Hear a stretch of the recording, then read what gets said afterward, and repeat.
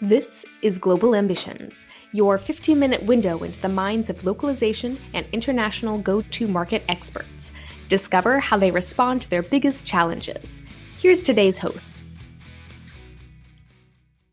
Hi, I'm Antoine Ray, and I will be your host today for this Global Ambition podcast episode. My guest today is Karen Kumb, who is recently retired as VP of Localization at PTC, and she is now running Kumb Consulting. Today, the topic we'll be talking about is globalization strategy on the client side. Karen, welcome to the program. Thank you, Antoine. I'm happy to be here.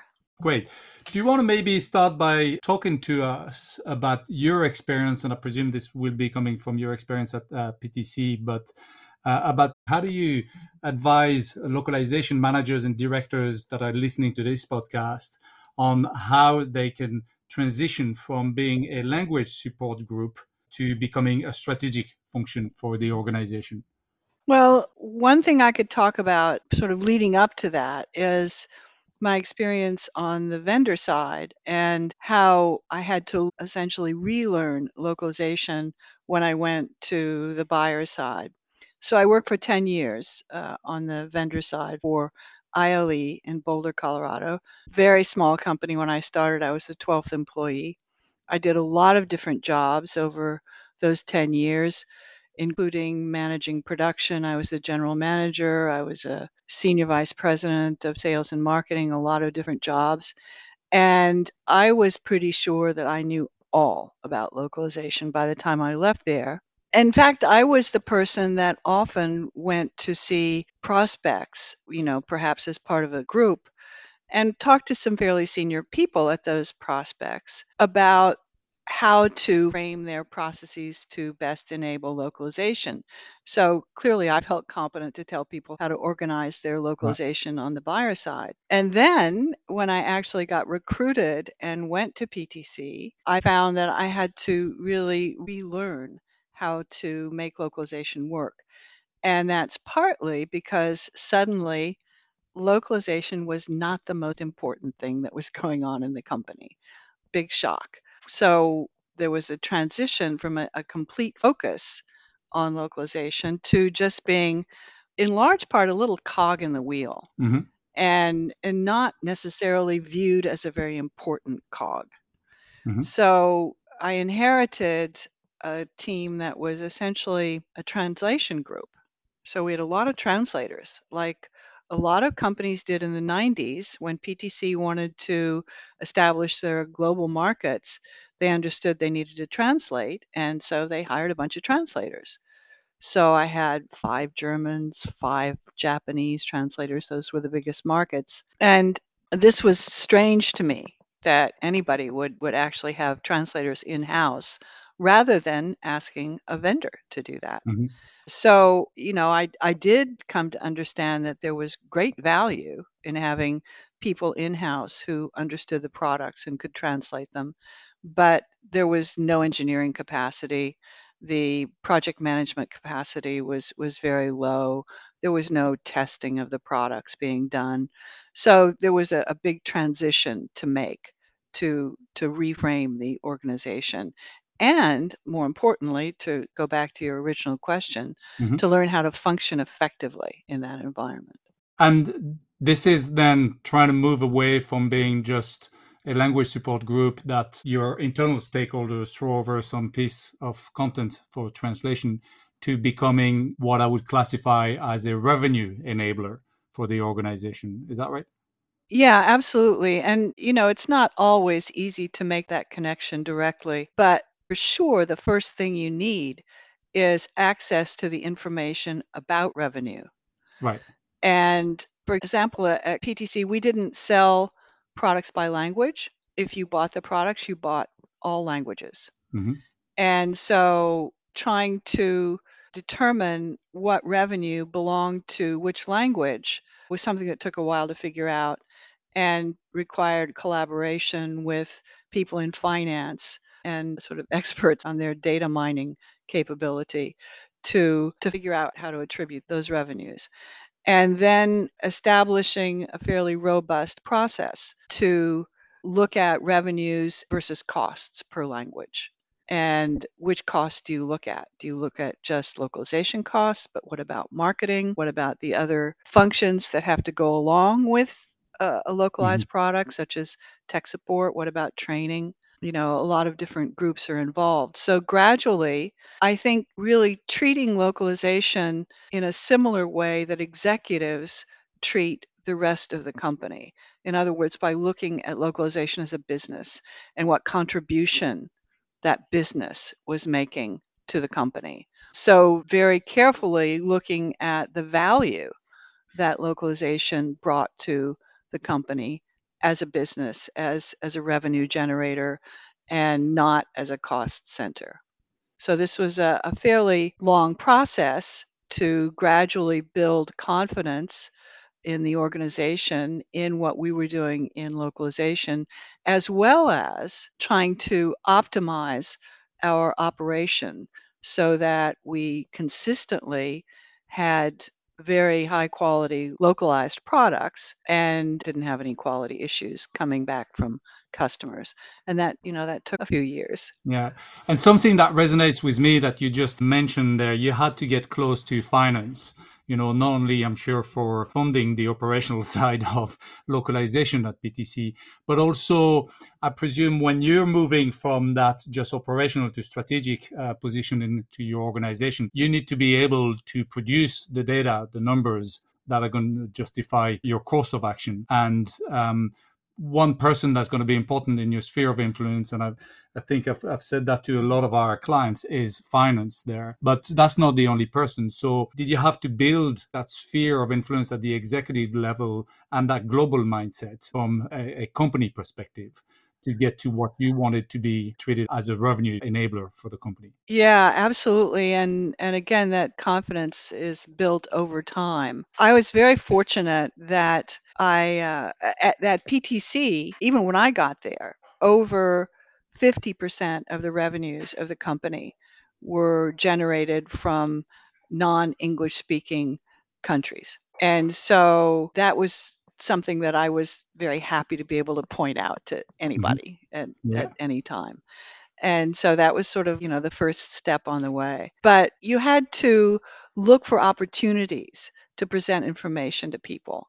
And first of all, of course, to your management, but also to people further up the chain. And I was very fortunate that since I was at PTC for quite a while, some of the people who started out as, say, leading product management for one product eventually were promoted. And in fact, one of those people is now the CEO. So I knew people over a very long period of time and had the opportunity to interact with them at different levels along the way and gain their trust so that they knew that we actually knew what we were talking about. But being able to present data and being able to present the business case for localization was very important. One of the big steps that we took was to get the strategy group, because there eventually was a strategy group as part of the executive function in the company, to get them on board with the idea of looking at penetrating markets, not so much by geos, which is the way a lot of companies tend to think of markets. For example, Southern Europe is a geo Mhm. instead of being a language center for French, Italian, Spanish, whatever, to get them to think about languages and to be able to contribute data to them about revenues per language, because we looked at that. We found that data and looked at it and compared that to cost. So being able to get their organization used to the idea of thinking about languages was a big important step. They started to think of us as a resource for data to support whatever strategies that they were thinking about,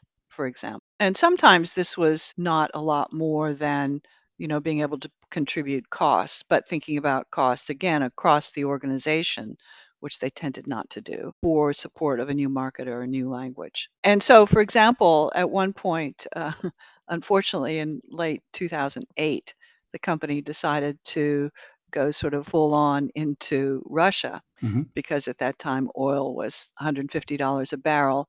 and prospects were very good. So there was a big cross-functional team led by one of the executives with many work streams about what needed to be done to set up full operations in Russia, and we were part of that. So we were considered to be a critical part of that, and that was sort of an important recognition. That's like a massive recognition, I would say. You might not be driving the strategic decision, but you're at the table of the conversations that are happening and bringing input as to how and why that should be done for a given market. And that go-to-market strategy Yes. becomes quite important in that case. The last thing I wanted to talk on this podcast today with you, Karen, and thanks for your input on that, is around the globalization strategy playbook that you recently contributed to with a number of esteemed colleagues from the industry. I think there were 12 of you on this, and I know that's publicly available on GitHub, if I'm not mistaken. Can you talk to us for a few minutes about that? Well, yes, I can no longer remember exactly how it started, but I think, yes, I do remember how it started. It was an offshoot of another group that was a subset of the Guild Leaders Forum, which is a bunch Mm-hmm. of leaders of localization in various companies around the world, mostly IT companies, people who have met and interacted at conferences in various places over the years, who currently meet every other week for an hour and just talk about, on the buyer side only, how best to manage localization and sharing information about how best to do that. We never share information about vendor costs or anything like that. We just talk about how to meet the kind of challenge that I had to meet moving into the buyer side and trying to be effective there. And so there was a subset of that group that worked on metrics and what metrics we could compare and benchmark ourselves against, and gathering those metrics. And gradually that built up over time to having more and more companies participate and get to be more statistically valid. That information, of course, is not public at all. But as an offshoot of that, and I think it was Lena Solomon Mm-hmm. who I started believe so. talking about, well, we need to think about strategy and how to manage localization from a strategic point of view, something that we were all kind of doing and trying to do, but had not articulated the best practices for. And so, again, I don't know who exactly decided we should write a book. It started with a meeting. Somebody went to a Right. meeting and said, well, we should write this down. This would be really good. And so when I first got involved, I in fact thought I was just going to go participate in a meeting to discuss this. And then I got assigned a chapter and actually wrote a little part of the book myself, as did we all 12 of us wrote parts of it. And by some miracle, through volunteer editing, got it to sound more or less like it was written, not collectively and readable. And now it's published. And it's free to anybody in the world who wants to go and look at it. And of course, we're interested in getting feedback on it, and we hope that it will help other people who are starting or in the journey that a lot of us have made to make it easier for them. Okay, so this is very much addressed to all the localization managers, localization directors, and VPs out there that are working in a corporate environment and want to make a difference from a strategic perspective in their own organization, so that their organization looks at localization as a revenue function. Well, also, it's something that could be useful to people on the vendor side Okay. to understand better what it is that we have to try to do on our Right. side and how we're trying to do that, and perhaps providing a better level of support. I mean, not everybody has a big department. I had a big department. I had a lot of people working on all phases. I had QA. I even had a few translators, project managers, and I had an engineering function. Mm-hmm. Not everybody has that. A lot of people start or even go along with very heavy reliance on their vendors. And so a lot of the kind of information or technology that they need comes from the vendor side, from their LSPs. And so Mm-hmm. their LSPs have an opportunity to be enormously helpful, particularly since their vendors deal with many different companies and they should be able to transfer the knowledge, not any proprietary Right. knowledge, but the general knowledge that they gain from their customers to their other customers to help them to be able to do things better. So I think it's a book that can benefit everybody. I've looked at some of the chapters already myself, and we'll make sure to put the link where people can access it on our globalambitions.net. That would be great. Karen, I'd like to thank you for your participation. It was very enjoyable to prepare for this and have a conversation with you today. Thank you very much. Thank you, Antoine. Thanks for tuning in to Global Ambitions. Subscribe at globalambitions.net or wherever you get your podcasts.